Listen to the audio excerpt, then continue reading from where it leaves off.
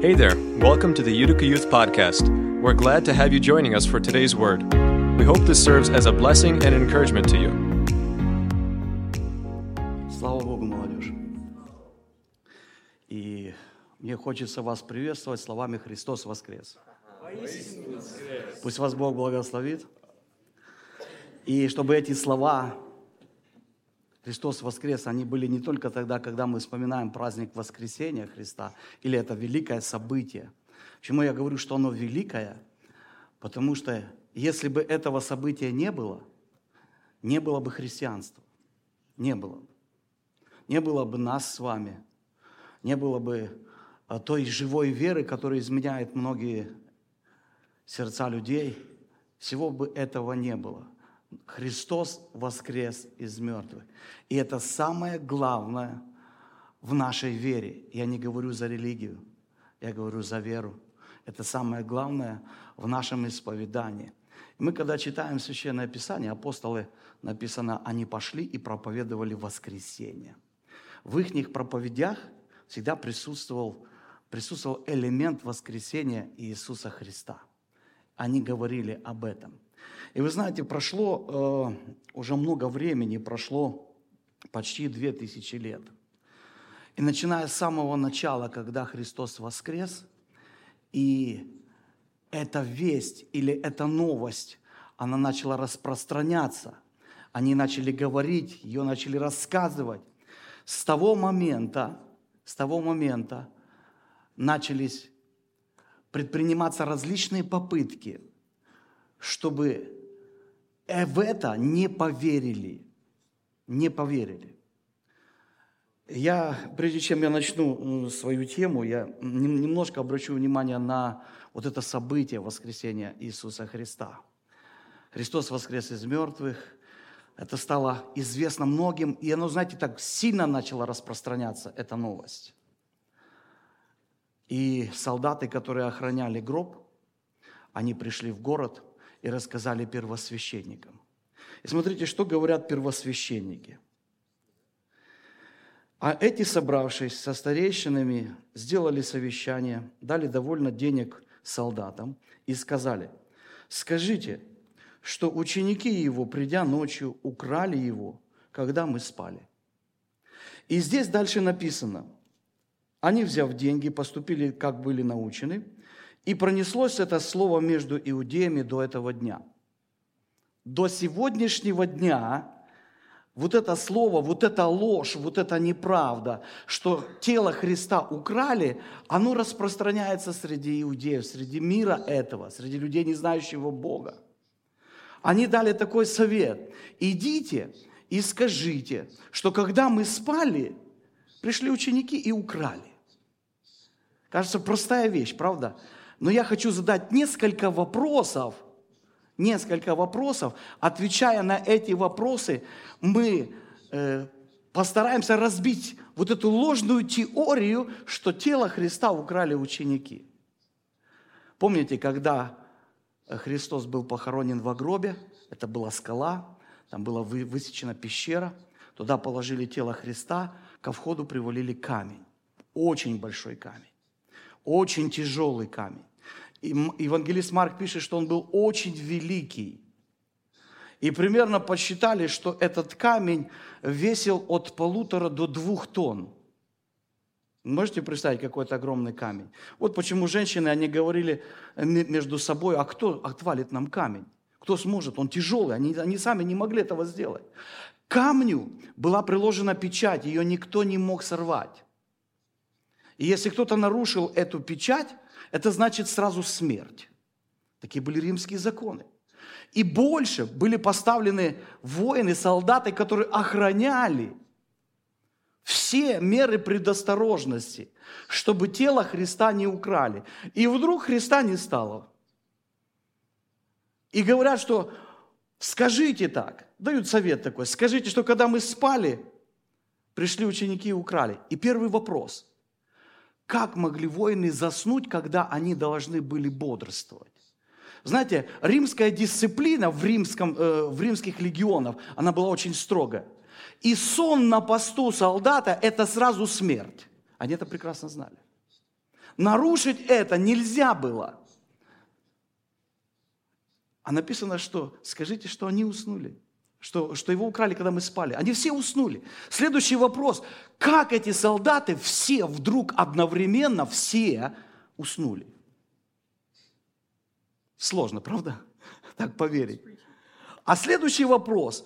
Вот. Если они все спали, то откуда они знают, что это ученики пришли и украли? Ведь они все спали. Логики нету, правда? Ну не ложится этот пазл, правда? Не ложится. Следующий вопрос, который хочется задать.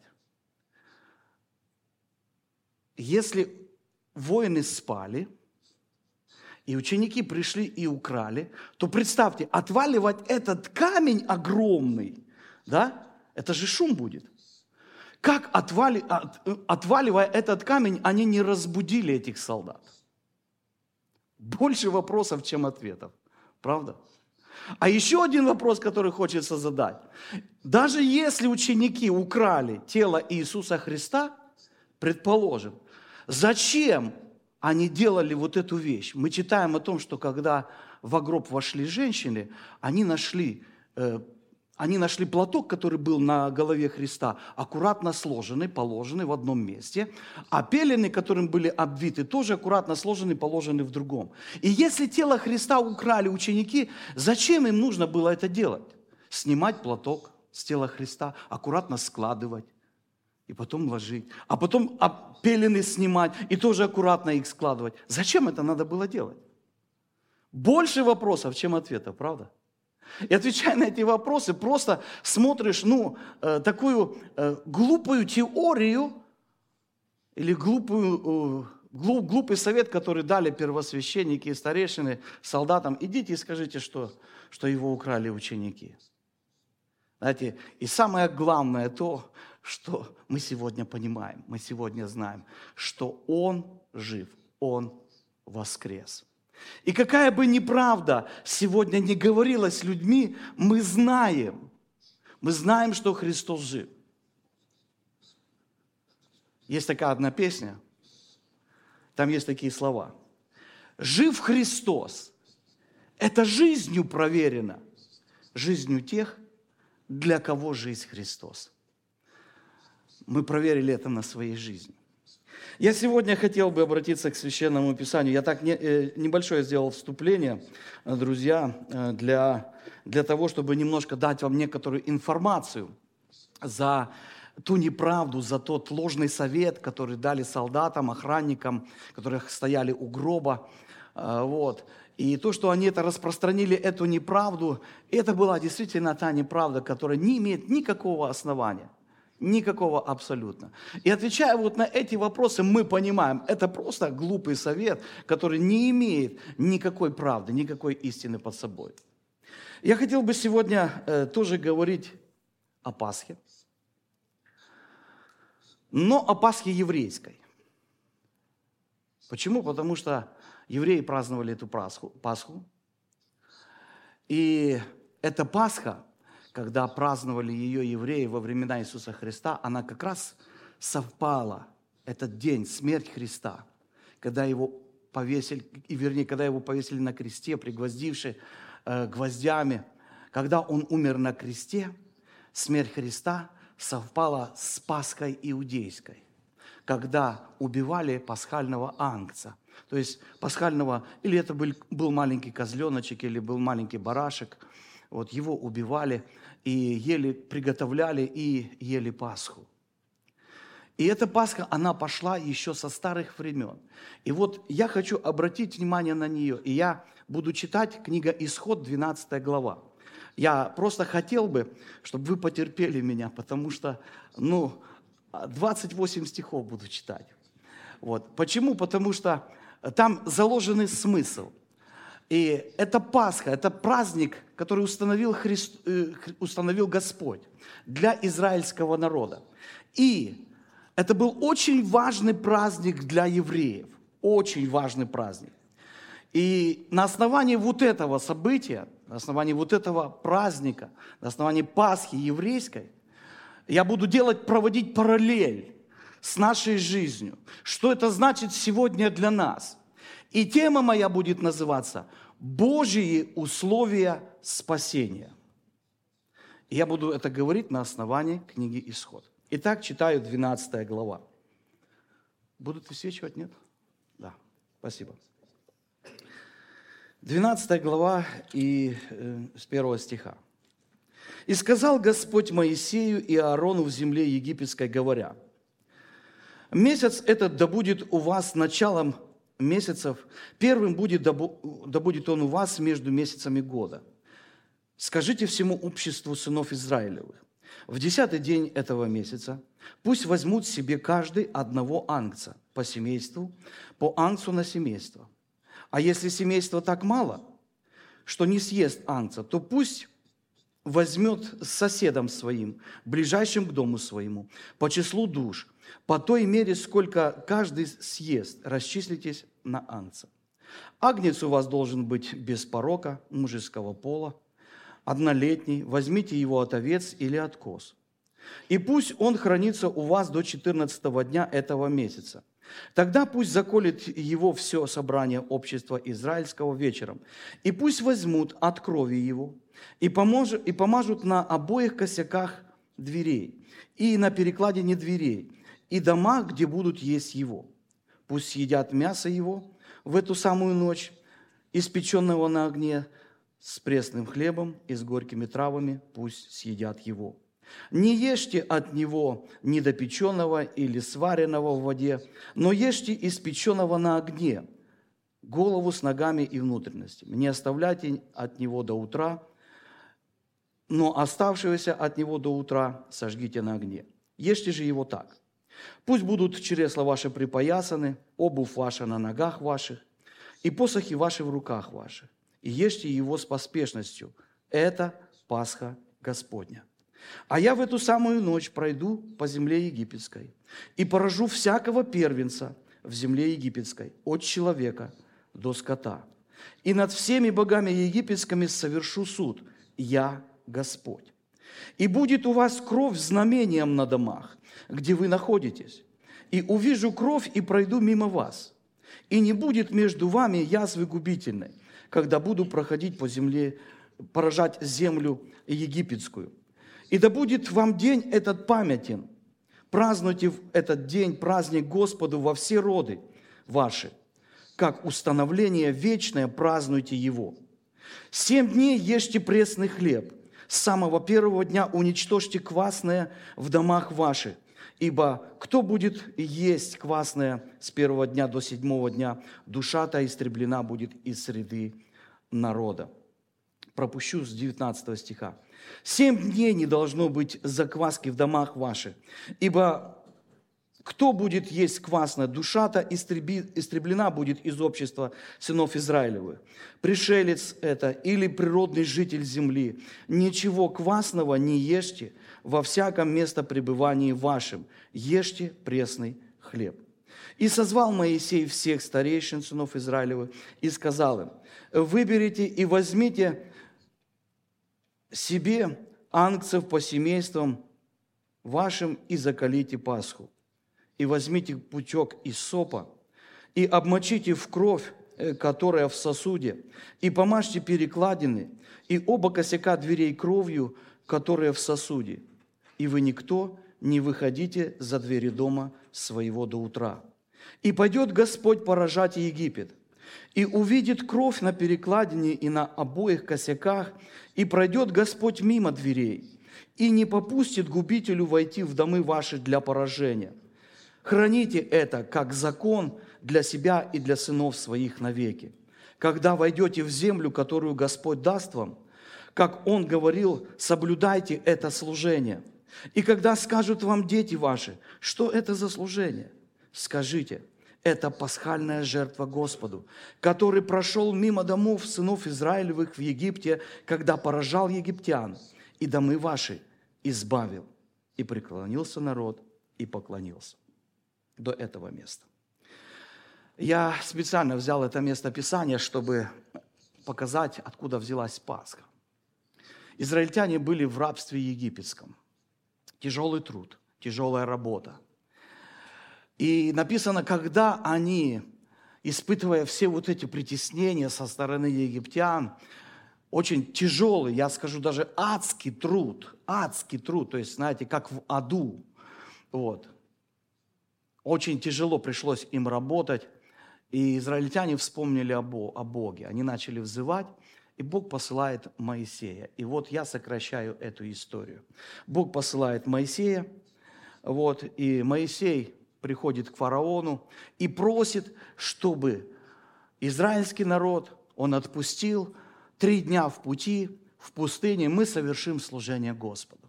Фараон не хотел отпускать, не хотел. Помните казни, которые Бог ставил? 10 казней, да, было в Египте по воскресной школе. Помните этот случай, да? 10 казней было. И Бог, Он сказал, я совершу суд над всеми богами египетскими. Каждая казнь, это был суд над божеством Египта. И Бог показывал, что эти боги, они ничто, они идолы, а Бог, Он есть всемогущий Бог. И вот последнее, что приходит, фараон ожесточал свое сердце и ни в как не захотел соглашаться отпустить Израиль, чтобы совершили это служение. И вот Господь говорит Моисею, что вы должны сделать одну вещь. Вы должны взять маленького козленка или барашка, должны его сохранять в доме, потом его зарезать, кровь собрать в сосуды. И потом, когда пройдет 4 дня, этого ягненка вы должны испечь на огне и кушать с горькими травами. И вы знаете, вот говоря об этом, Бог дает первое установление, друзья. Первое условие для ихнего спасения. Первое условие. Мы читаем в 3, в 7 и в 23 стихе. Смотрите, что написано. «Скажите всему обществу сынов Израилю в 10-й день месяца, пусть возьмут себе каждый одного ангца». И ангец должен быть в семье. 7 стих. «И пусть возьмут от крови его и помажут на обоих косяках и на перекладине дверей, в домах, где будут есть его». 23 стих. «И пойдет Господь поражать Египет, и увидит кровь на перекладине и на обоих косяках, и пройдет Господь мимо дверей, и не попустит губителю войти в домы ваши для поражения». Итак, первое условие, которое поставил Бог для того, чтобы они спаслись от суда грядущего. Бог сказал, что в каждом доме должен быть агнец. Должен быть маленький ягненок или маленький козленок. В каждом доме, каждая семья должна его кушать. Они должны иметь это. И более того, Бог сказал, что кровью этого ангца перекладины дверей и косяки, они должны быть помазаны этой кровью. Почему? Потому что когда ангел-губитель, он шел для того, чтобы поражать египтян смертью, каждого первенца, представляете, первый, кто родился из мальчиков в семье египтян, он был убит. От человека до скота, до животного. Знаете, не было ни одного дома, где не было бы мертвеца. Не было. И представьте картину. Израиль прекрасно понимал, что этот ангел-губитель, который будет поражать, он пройдет мимо дома только тогда, когда он увидит на косяках дверей кровь этого ангца. Для этого ангела, который поражал, для этого ангела-губителя, который поражал, вот эта кровь, она была знаком, особенным, определенным знаком. И она говорила этому ангелу о том, что в этот дом ты не имеешь права заходить. Этот дом ты должен пройти мимо. Потому что там есть агнец, потому что кровью его помазаны косяки дверей, потому что там находится избранный Божий народ. И вы знаете, израильтяне прекрасно это понимали. Они должны были выполнить это условие. Они понимали, что если этого не будет, если они не исполнят этого, если в их доме не будет этого ангца, если кровью этого ангца не помажутся косяки дверей, спасения не будет. Каждый дом, каждая семья должен иметь ангца. Они должны кушать его. И смотрите, написано в 29 и 30 стихе.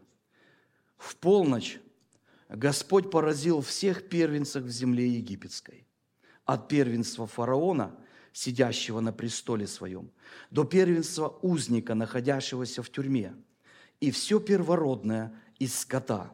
И встал фараон ночью сам и все рабы его, и весь Египет, и сделался великий вопль в земле египетской, потому что не было дома, где бы не было мертвеца. Смотрите, друзья, что написано. И ничего нельзя изменить. Ничего нельзя поправить, друзья. Это первое Божье условие, которое они должны были выполнить. Решение они принимали. Бог просто сказал, вот так вот будет. Я вот так вот говорю, и вот так должно быть. Если вы хотите, чтобы ваши дома были спасены, то вы должны выполнить это условие. Если вы этого не сделаете, это ваше право. Придет смерть в ваш дом. Вы все погибнете. И каждый израильтянин это знал. Знаете, я не знаю, было так или не было, но я просто рассуждаю. Как они старались все внимательно исполнить. Может быть, дети приходили к папе и говорили: папа, ты не забыл сделать то, что сказал Моисей? Ты не забыл взять этого ягненка? Ты не забыл его заколоть и кровью помазать косяки дверей? Я не знаю, было так или нет. Я просто рассуждаю. Может быть, это было так. Они понимали, насколько это важно. Что каждая семья должна иметь ангца, друзья. И как это важно сегодня для нас. Это первое условие, которое Бог поставил для того, чтобы Израиль мог спастись. Что это сегодня говорит для нас? Что это условие говорит для нас? Апостол Павел пишет в послании к Коринфянам, что Пасха наша Христос. Он был заклан, Он был убит за нас, за наши грехи. Его кровь пролилась за наши грехи. И сегодня Священное Писание для нас говорит об этом, что нет другого имени, данного под небом. Пожалуйста, высветите Деяния апостолов, 4 глава, где апостол Петр проповедовал, и он говорит, что об Иисусе он говорит. Он есть камень, пренебреженный вами строящими, но сделавшийся главой угла. И нет ни в ком ином спасения. Потому что нет другого имени под небом, данного людям, которым надлежало бы нам спастись. Это имя Господа нашего Иисуса Христа. Друзья, очень важный момент для нашего спасения сегодня – это то, что мы с вами должны принять Христа как своего личного Спасителя в свою жизнь. Принять, отдать Ему свою жизнь. Это происходит через покаяние, когда мы приходим к Богу и говорим: Господь, я грешный, каюсь, прости меня, я отдаю Тебе свою жизнь. Я хочу, чтобы Ты вел меня, и чтобы Ты моим был Господом и Спасителем. Для того, чтобы нам спастись, друзья, нам нужно принять Иисуса как своего личного Спасителя. Это важное условие для спасения. Мы не можем ничего поменять. Сегодня существует множество религий в этом мире, которые находят совершенно другие пути.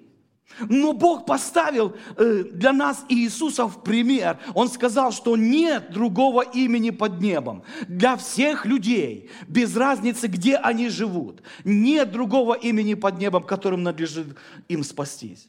Это имя Христа. И нет ни в ком другом спасения, только в Нем спасение. И если человек не примет Христа, не покается в своих грехах, он не сможет спастись. Однажды, я знаю, что наша молодежь, она иногда ходит по городу, раздает маленькие книжечки, свидетельства о Христе, там места из Библии, из Писаний. И я слышал такой один рассказ, пример. Ходила молодежь, подростки, они тоже раздавали вот такие книжечки об Иисусе Христе. И одна девочка, подросток, подходит к одному мужчине и дает ему эту книжечку маленькую и говорит: возьмите, почитайте. Он взял так, говорит: а о чем это? Говорит: это об Иисусе Христе. О, говорит, мне не нужна религия. Этот мужчина так выслушал, говорит: мне не нужна религия. Она говорит: я не предлагаю вам религию. Я предлагаю вам Христа. Он говорит: у меня уже есть религия. А девочка так настойчиво говорит: я не предлагаю вам религию. Я предлагаю вам Христа. Вы можете иметь религию, но не иметь Христа. И я предлагаю вам, чтобы, почитавши это, вы приняли Христа как своего Господа и как своего Спасителя. Друзья, я хочу сказать, что можно ходить в церковь. Можно даже быть членом церкви, но остаться вне спасения, если не примешь Христа. Можно даже принять водное крещение, вступить в завет с Богом. Можно принадлежать какой-то церкви. Можно ходить в какую-то церковь, но не принять Христа и идти в погибель. Я вам хочу сказать одну вещь. У каждого из нас в жизни должна быть личная встреча с Иисусом Христом. Личная встреча со Христом, которая должна изменить мою жизнь. Я понимаю, что многие из вас, они вырастали в семьях верующих родителей, папа и мама, они приводили вас в церковь, приводили вас в собрание. Это хорошо и правильно. И правильно. Но вы знаете, когда я читаю Священное Писание, если ваша папа или ваша мама приводили вас в служение, то я все равно нахожу именно ту истину, что вам нужна личная встреча со Христом. У Бога внуков нету, у Него есть дети. А детьми Божьими становятся только тогда, когда принимают Христа в свою жизнь, как личного Спасителя. Когда каются в своих грехах, тогда становятся детьми Божьими, не внуками Бога. Потому что у меня папа с мамой, и я автоматически становлюсь христианом. Но я должен лично встретиться с Иисусом. Это так важно. Это так нужно, друзья. И если этой встречи не будет, если покаяния в моей жизни не будет, все, что я не делаю, оно не даст мне спасения. Личная встреча должна быть со Христом. Священное Писание нам дает много примеров. Мы читаем за одного человека по имени Закхей. Это был богатый человек. Это был израильтянин, я хочу более сказать. Это человек, который знал из веры отцов, знал о Боге. И у него была какая-то определенная вера. Но однажды он услышал об Иисусе Христе. Ведь Израиль ожидал Мессию, как Спасителя. И вдруг пришел Христос, совершает многие чудеса, проповедует так, как никто другой никогда не проповедовал. Каждое его слово, оно было пропитано властью и силой. И люди слушали и говорят: что это? Что за слова, говорит он? Никто никогда так не учил, как он, потому что он учил со властью. Каждое слово касалось сердец людей. И вот Закхей однажды услышал, что идет Иисус, а он был маленьким ростом. И у него появилось желание увидеть и Христа. Идет огромная толпа людей, окружают Иисуса. Естественно, Иисуса не видно. И он принимает решение, бежит вперед, находит маленькое дерево, смоковницу, залазит на него наверх с целью, чтобы увидеть Христа. Он знал, что Иисус будет проходить мимо. И когда Христос проходил мимо, он остановился возле этой смоковницы. Он обращается к Закхею и говорит: Закхей, сходи вниз, слазь оттуда с дерева, сходи со смоковницы. Мне сегодня надо быть у тебя в доме. Слышите? У тебя в доме надо быть. И Закхей слез, и Христос пошел в дом. И вот этот человек, который жил по своему принципу, по своим законам. Знаете, это был человек, который собирал налоги. Он много обманывал людей, брал больше, чем положено. Жил по принципу «мне и для меня». Много обкрадывал. И вот этот человек вдруг пригласил Христа. Иисус говорит: мне в доме у тебя надо быть. Иисус приходит к нему в дом, и что-то изменяется у него. Меняется жизнь, понимание, взгляды Закея. Он говорит: Господи, я половину имения моего раздам нищим. Если кого-то обидел, воздам в 4 раза больше. А Иисус посмотрел и говорит: пришло спасение дому этому. Встреча со Христом. Еще один короткий пример из Писания. Помните, мы все знаем апостола Павла, но он не был в начале апостола. Он был Савл из города Тарса, грамотный человек, имел высокое образование. Воспитывался в то время, учился у ног Гамалиила, одного из знаменитых учителей, законоучителей того времени. И он был очень тщательно, то есть очень точно наставлен в преданиях, в законе Божьем. Он хорошо его знал. Но ему нужна была встреча со Христом. И эта встреча однажды произошла. Он гнал церковь Божью. Он брал письма, которые давали ему право, полномочия казнить христиан, предавать их смерти. Он шел с этими письмами. И по дороге встреча со Христом. И изменяется его жизнь. Изменяется его жизнь. Кто ты? Задает вопрос Савл для Христа. Он не знал, кто ты. Я, говорит, ты Христос. Я Иисус, которого ты гонишь. Тебе трудно идти против рожна. Это такая острая палка, знаете, когда ее так наставляет, невозможно идти против нее, потому что она тебя проколет. Трудно тебе идти. И вы знаете, что сказано о Павле, как поменялась его жизнь? Он стал проповедовать в синагогах везде для евреев, что Иисус есть Сын Божий. Произошла перемена. Почему? Принял Христа в свою жизнь.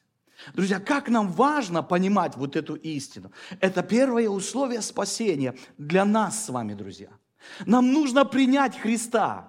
Как Израиль прекрасно понимал, чтобы спастись, чтобы не было суда, не было Божьего гнева, не было наказания, чтобы этот ангел смерти прошел мимо домов, должен быть агнец, его нужно было принять, его нужно было кушать, он должен был пройти вовнутрь, его нужно было съесть, и косяки должны быть помазаны кровью.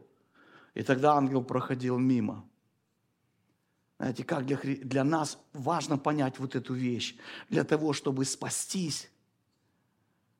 Мы хорошо, когда ходим в церковь. Это правильно.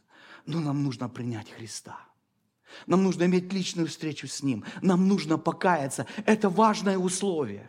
Иисус когда-то учил даже евреям, Он говорил так, что если вы не покаетесь, вы погибнете. Можно быть очень хорошим человеком, много делать добра, много. Библия тоже говорит о таких людях. Был человек по имени Корнилий, 10 глава, книга «Деяния апостолов». Был такой человек, просто, знаете, жертвенный человек. Он всегда молился, он постился Богу вместе со своей семьей. Он давал много милостыни и жертвовал. Но этого было недостаточно для спасения. И Бог, увидев его, Он посылает туда Петра, и Петр проповедует о Христе, и там происходит покаяние, и там происходит то, что этот Корнилий уверовал во Христа и принял его как Спасителя. Это важное условие, друзья. Мы не можем его обойти, если мы хотим спастись. Поэтому пусть Бог нас благословит в этом. Второе условие, друзья. Я читаю несколько стихов. 15 стих, 19 и 20.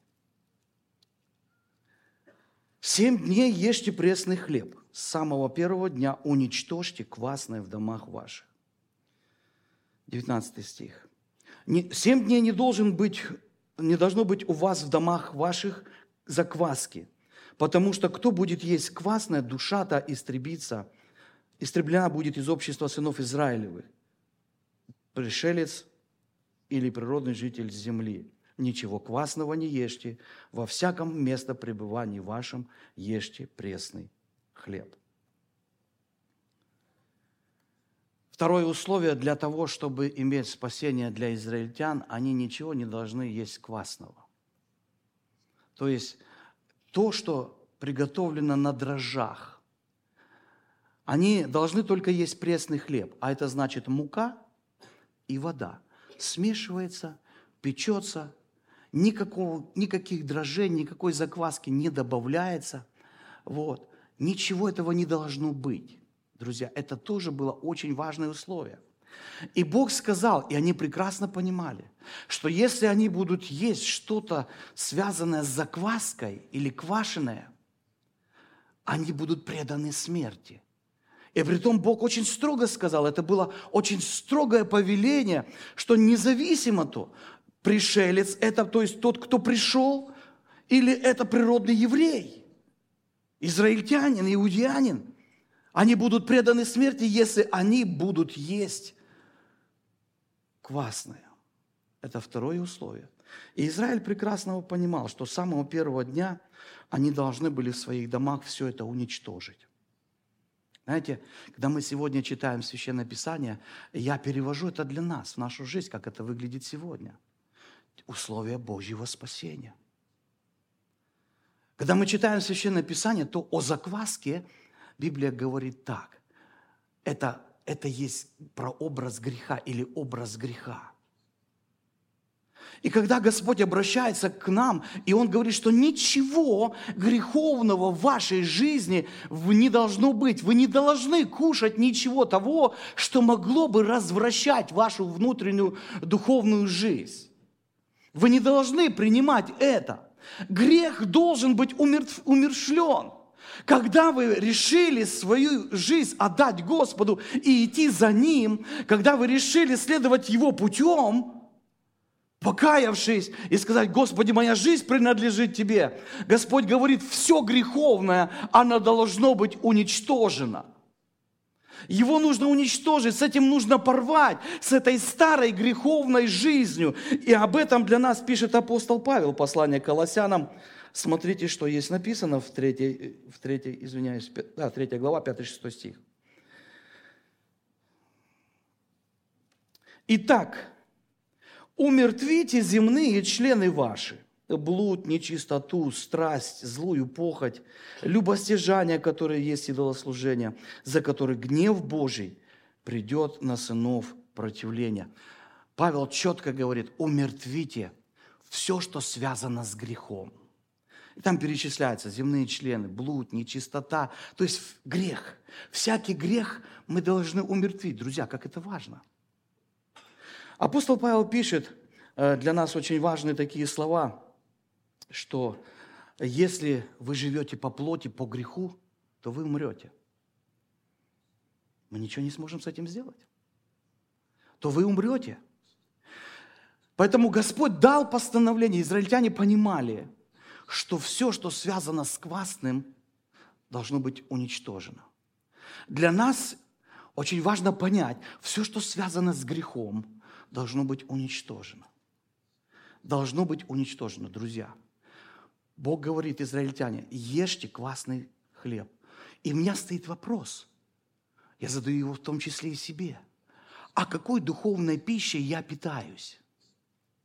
Может быть, она наполнена каким-то грехом, какой-то нечистотой, каким-то развратом. Что и смотрят мои глаза, что я читаю, какие, возможно, книги, где описываются какие-то сексуальные сцены, или, может, что-то еще, может быть, описываются какие-то звездные войны, связанное что-то с оккультизмом, с демоническим миром. Бог говорит для нас, какое важное значение имеет, какой духовной пищей я питаюсь. Если она пропитана грехом, то придет время, что этот грех умертвит меня. И поэтому я хочу сказать, друзья, очень важную вещь. Если мы не умертвим грех в своей жизни, придет время, этот грех умертвит нас. Может быть, не сразу, но медленно и постепенно он будет вести нас к смерти. Это очень важный момент, друзья. Очень важный. Мы, когда кушаем, мы стараемся кушать хорошую пищу, правда? Чтобы она была, не испорченная. Я думаю, что даже иногда что-то попробовав, и мы чувствуем на вкус, что уже что-то начало портиться, и мы сразу отодвигаем в сторону. Но мы не хотим это есть. Почему? Потому что мы понимаем, что если мы будем кушать эту пищу, то в лучшем случае, мы очень часто будем бегать в одно здание. Очень часто. Это в лучшем случае, да? А в худшем случае может случиться так, что человек может умереть. К сожалению, такие случаи бывают. И мы это понимаем, друзья. Мы это понимаем.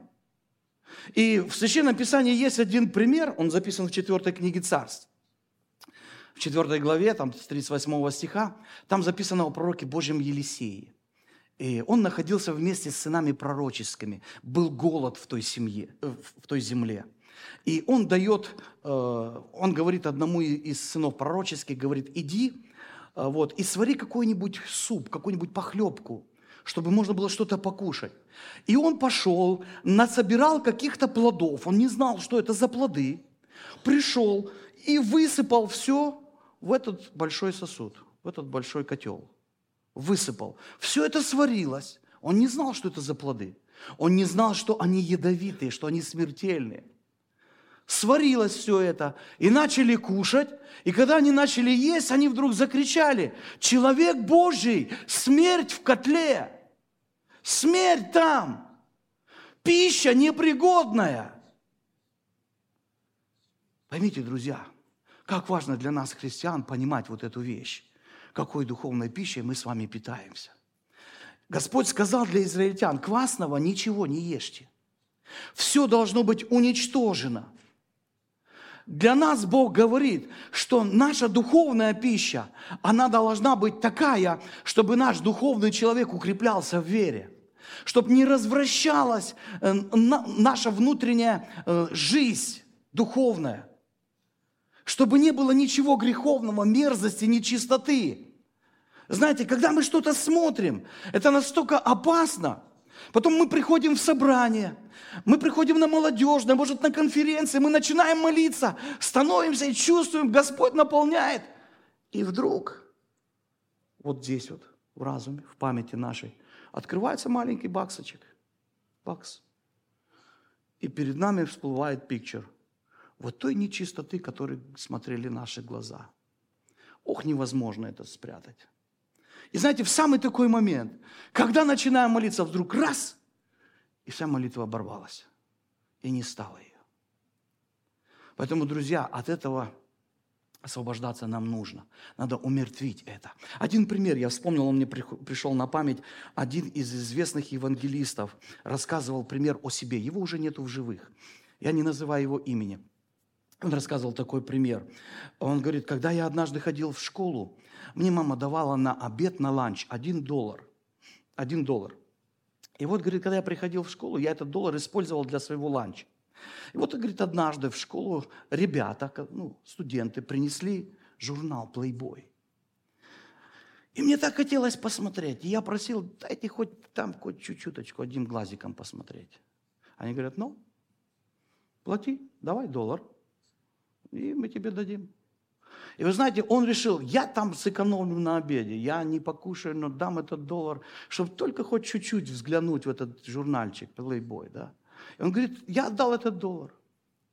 И я посмотрел, это было, говорит, несколько минут, я там листал его, смотрел вот эту всю нечистоту, эти все пикчеры, вот. И он рассказывает так, говорит: прошло 70 лет. 70 лет. Я уже пожилой служитель, пожилой человек. И он за себя говорит, уже его нету в живых, он умер. И он говорит так: сегодня я рад был бы отдать $1000, чтобы кто-то забрал из моей памяти вот эту всю нечистоту, что я однажды посмотрел, когда был еще подростком. Я заплатил, я готов был бы заплатить $1000. Знаете, как порой от этого освобождаться очень тяжело. Когда что-то насмотрелся, когда что-то посмотрел, что-то начитался, что-то увидел. А наш духовный человек, он медленно и постепенно под влиянием этой греховной нечистоты умирает. И мы этого не замечаем, друзья. И может происходить так, как когда-то произошло в жизни Самсона. Знаете, когда человек так медленно умер духовно, отношения с Богом потерял. Вот. Ну, однажды, когда пришли филистимляне, и его разбудила женщина, говорит: вставай, Самсон. Филистимляне пришли. И он встает, и знаете, что говорит? Он не знал этого. Вот как происходит, когда человек духовно умирает, он сам не замечает этого. И он встал и сказал: я пойду и буду воевать и сражусь как прежде, как это было раньше, и я буду одерживать победу. А там сказано, там написано: но не знал, что Господь отступил от него. И он не смог уже победы одержать. Он не смог одержать победы. И знаете что? Это отдельная тема. Отдельная тема, я когда-то ее на молодежном кемпе говорил. И что случилось с этим человеком? Ему выкололи глаза, он потерял зрение. Представляете, что потерять духовное зрение для нас? Вот. Он стал рабом. Вот к чему приводит вот эта грязная, нечистая духовная пища, друзья. Поэтому Писание для нас говорит: умертвите грех. Его не должно быть. И еще раз эту истину я хочу, чтобы вы ее запомнили. Она настолько серьезная, что мы должны умертвить всякий грех. Если мы не умертвим грех, придет время, он умертвит нас. И последнее, друзья, то, о чем я хочу сказать, последнее условие, которое Бог поставил для израильтян. Оно записано в 22 стихе. Это вторая половина стиха. Вторая половина стиха, и здесь написано так. «А вы, никто, не выходите за двери дома своего до утра». Простой стих, простое место. Но я хочу сказать, что Бог поставил определенные границы для израильского народа, для того, чтобы спастись, за границы которого они не могли выходить. Это было третье условие для их спасения. И израильтяне прекрасно понимали, что если они выйдут за вот эту границу, они знали, что будет смерть, будет поражение, будет суд. Ангел Божий будет смотреть только на двери, только на косяки дверей, помазанных кровью. Он будет смотреть на тех людей, которых там, а не которые переступили границу. Они знали, что если они эту границу нарушат, то для них будет смерть. И ангел прекрасно знал, что для него нельзя трогать тех, кто находится там внутри. Ему запрещено это делать. Вы понимаете, насколько это важно сегодня для нас, чтобы мы не выходили за границы, которые установил для нас Бог. И эти границы устанавливаются нам в Священном Писании. Бог очень четко проводит границу между грехом и не грехом, между чистым или нечистым, что нужно, а что не нужно для нас. И Бог говорит для нас, как для людей, которые познали Христа, которых ожидает вечная слава в небе. Знаете, это прекрасное место там, которое даже невозможно описать, только чуть-чуть мы видим в книге Откровения, что там написано. Это прекрасное место, которое Бог приготовил для нас. И Бог говорит, что есть границы, которые вы не можете переступать. Бог дал нам свободный выбор. Мы вправе решить, что я могу эту границу переступить, но Бог предупреждает, если ты переступаешь эту границу, придет смерть. Придет смерть. И дьявол будет тебе что-то делать. Знаете, есть в книге Екклесиаст одно место. Оно очень четко говорит то, о чем мы сегодня с вами говорим. И Бог через это место говорит так: кто разрушает ограду, того ужалит змей. Мы знаем, кто такой змей древний, это есть дьявол, сатана, так говорит о нем Писание. И если мы разрушаем вот ту границу, переступаем ту границу, которую установил Бог, вот, мы подвергаем себя опасности. Вот этот змей древний, дьявол, сатана, он начинает нас жалить, он начинает нас атаковать, он начинает нас бить, и мы испытываем на этом, наверное, изи сказано, что какой-то дискомфорт. Мы испытываем мучения, мы испытываем страдания. И дьявол нас тащит в погибель, потому что его задача, его цель, с которой он пришел и которую он постоянно применяет в жизни, украсть, убить и погубить. Это его цель. И он это делает над теми, кто является Божьим детем. И ему люди этого мира не надо. Они исполняют его волю, они исполняют его желания, они живут по его законам и по его принципам греховным. Он и так понимает, что он их в свою волю, в свои сети поймал. Они ему не нужны. Ему нужны мы, друзья. Ему нужны вы, молодые души. Знаете, как прекрасные цветки. Вы видели прекрасные цветки, да? Может, кто-то любит розу, может, кто-то еще. И когда она так, знаете, красиво раскрыта, когда она цветет, когда она пахнет, да? Вот на нее приятно смотреть. Вот этими цветами являетесь вы. А вы видели те цветочки, которые завяли, которые уже такие засохли? У них листья опустились. Вот эти уши, я так назову образно, они так завяли, смотреть не хочется, да, голову так опустил, некрасивый. Вот скажите, какую жизнь вы хотите принести Христу? Первый вариант или второй? Конечно, хочется первый. Цветущую жизнь посвятить для Христа. И поэтому Господь говорит, не соединяйтесь с этим миром. Бог Израилю сказал, Он запретил смешиваться, соединяться с этим миром. Бог когда-то сказал, когда вы придете в землю, которую я вам даю, я вас вывел из Египта, из рабства, я вам дам землю обетованную, и когда вы туда войдете, то не смешивайтесь с этими людьми, не научитесь делать этих дел, которые они делают. Не живите ихними законами и ихними принципами, не живите. Я вам дал другое, прекрасная жизнь во Христе. Я знаю, что те люди, которые отдали свою жизнь, пришли, Бог их поднял вот с грязи. Знаете, мы не жалеем абсолютно ни на одну минуту, что мы приняли это решение отдать свою жизнь Иисусу. Ни на минуту. Знаете, я стою вот перед вами, проповедую сегодня вам, да, но я не всегда такой был. Я не всегда такой был. Я был в мире. Я жил греховной жизнью, я не знал Господа. Это было. И я сравниваю эту жизнь. Я сравниваю жизнь эту. Знаете, я ни на одну минуту не пожалел, что моя жизнь принадлежит Господу. Ни на минуту. С Господом прекрасно, друзья. Вот эти условия Бог оставляет для нас. Не смешивайтесь с этим миром. Бог говорит через апостола Павла, выйдите из среды их.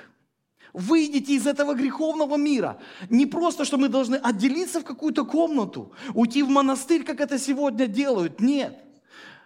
Говорит, отделитесь жизнью своею.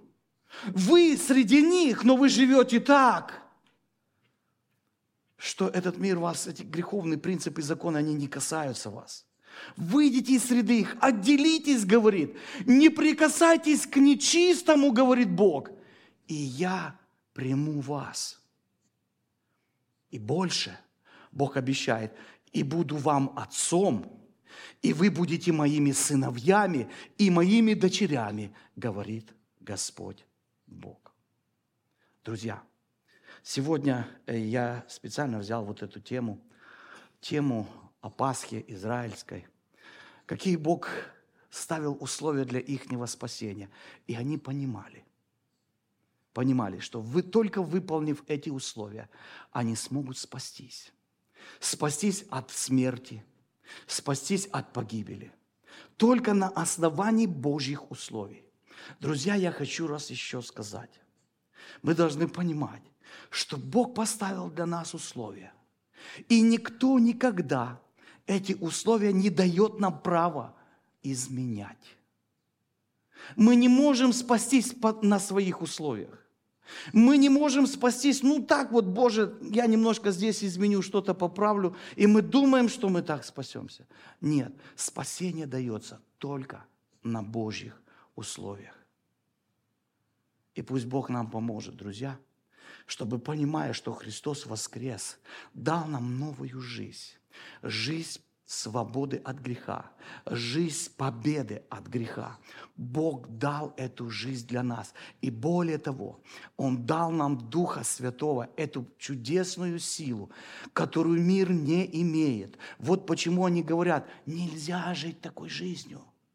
Невозможно выполнить это все. Для них невозможно, а для нас возможно. Потому что написано, все возможно верующему. Все могу в укрепляющем меня Иисусе Христе, пишет апостол Павел. Все могу, возможно для нас.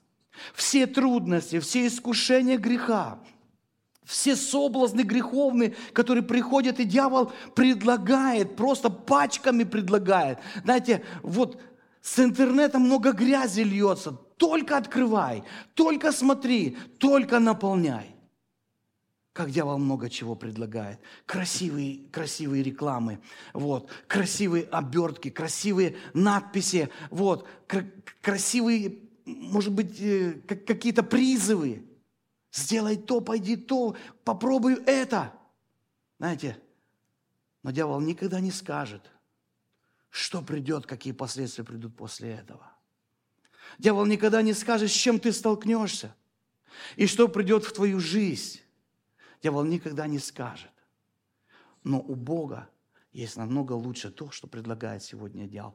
И это чудные обетования Его. Друзья, мы сейчас будем идти к молитве. Я хотел бы, чтобы вы помнили о том, что вот эти условия, которые Бог поставил израильтянам для спасения, когда они выходили из Египта, из рабства, они не могли поменять, и они это понимали. Мы не можем поменять Божьих условий спасения, которые Бог оставил для нас сегодня. Друзья, мы должны это понимать. В смирении подчинить себя Слову Божьему. И в этом есть для нас благодать и благословение. Мы будем идти к молитве. Но я хочу спросить или сделать такой призыв. Может быть, кто-то имеет желание идти за Господом, служить Ему, отдать Ему свою жизнь, принять Христа как своего личного Спасителя, покаяться в своих грехах. Вы можете это сделать. Когда мы будем молиться, вы можете пройти вперед. Здесь есть брат Сергей, брат Жан. Вот. Мы помолимся за вас с радостью. С радостью за то, что у вас в жизни решение. Поймите, что это решение никто за вас никогда не примет. Никогда. Ни бабушка, ни дедушка, ни мама с папой. Этого решения за вас никто не сделает. Это ваше личное решение. Или я говорю, Господи, я иду за Тобою, или я остаюсь в старом греховном мире, где я открыт для атак дьявола, где я открыт для того, что дьявол сегодня делает. И Бог сегодня говорит, итак, избери. Выбор за нами, друзья. И мы идем сейчас к молитве. Я приглашаю вас встать. Мы помолимся нашему Господу. Мы будем обращаться к Нему в молитве. Может быть, кто-то чувствует, что действительно что-то есть в моей жизни то, может быть, через ту границу, через которую я переступил. Может быть, где-то нарушил что-то Божье. Вот. Сегодня Бог дает вам время. Бог дает шанс что-то изменить, поправить. Господи, я сделал это, прости. Прости, вот это есть в моей жизни. Прости меня, Господи. Может быть, знаете, дьявол сегодня будет преследовать и говорит, ты Господа предал. Как это Петр, о котором сегодня напоминалось. Но помните, Христос всегда ожидает вас. Всегда, даже тогда, когда вы упали, может быть, в грех. Даже тогда, когда вы не сдужаете уже идти. Я скажу словами одного человека, который сказал, если вы упали и уже не можете идти, ползите в сторону Христа. Если вы не можете ползти, смотрите в сторону Иисуса. Смотрите на Голгофу. Смотрите туда, где Христос пролил за вас кровь. И эта кровь, она имеет силу очистить вас, простить вас, поставить вас так, как поставил Христос Петра, восстановил его веру и сказал, иди за мною. И Петр пошел, и он стал великим Божьим служителем. Если кто-то это чувствует, друзья, Во время молитвы вы можете сюда выходить. Мы с вами рады молиться. Знаете, почему рады? Потому что мы верим в то, что написано, что там на небе будут ликовать ангелы. Там будет радость ангелов, когда души каются, когда души хотят служить Богу. Там радуется небо. И мы с этой радостью будем соединяться. Давайте будем молиться. Thank you for joining us. For more encouraging and faith-building content and information, check out our other social media platforms such as Instagram and Facebook. Be blessed.